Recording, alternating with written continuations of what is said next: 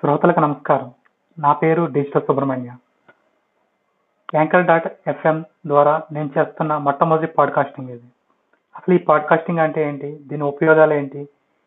నాలాగే మీరు కూడా పాడ్కాస్టింగ్ చేయాలంటే ఎలా? ఇవన్నీ నేను నా తర్వాత పాడ్కాస్టింగ్లో చెప్పుకుంటూ వెళ్తాను. వింటూనే ఉండండి నా పాడ్కాస్టింగ్లో. ఎక్కడో తెలుసా? యాంకర్.fm/digital సుబ్రాలు. Thank you very much for listening.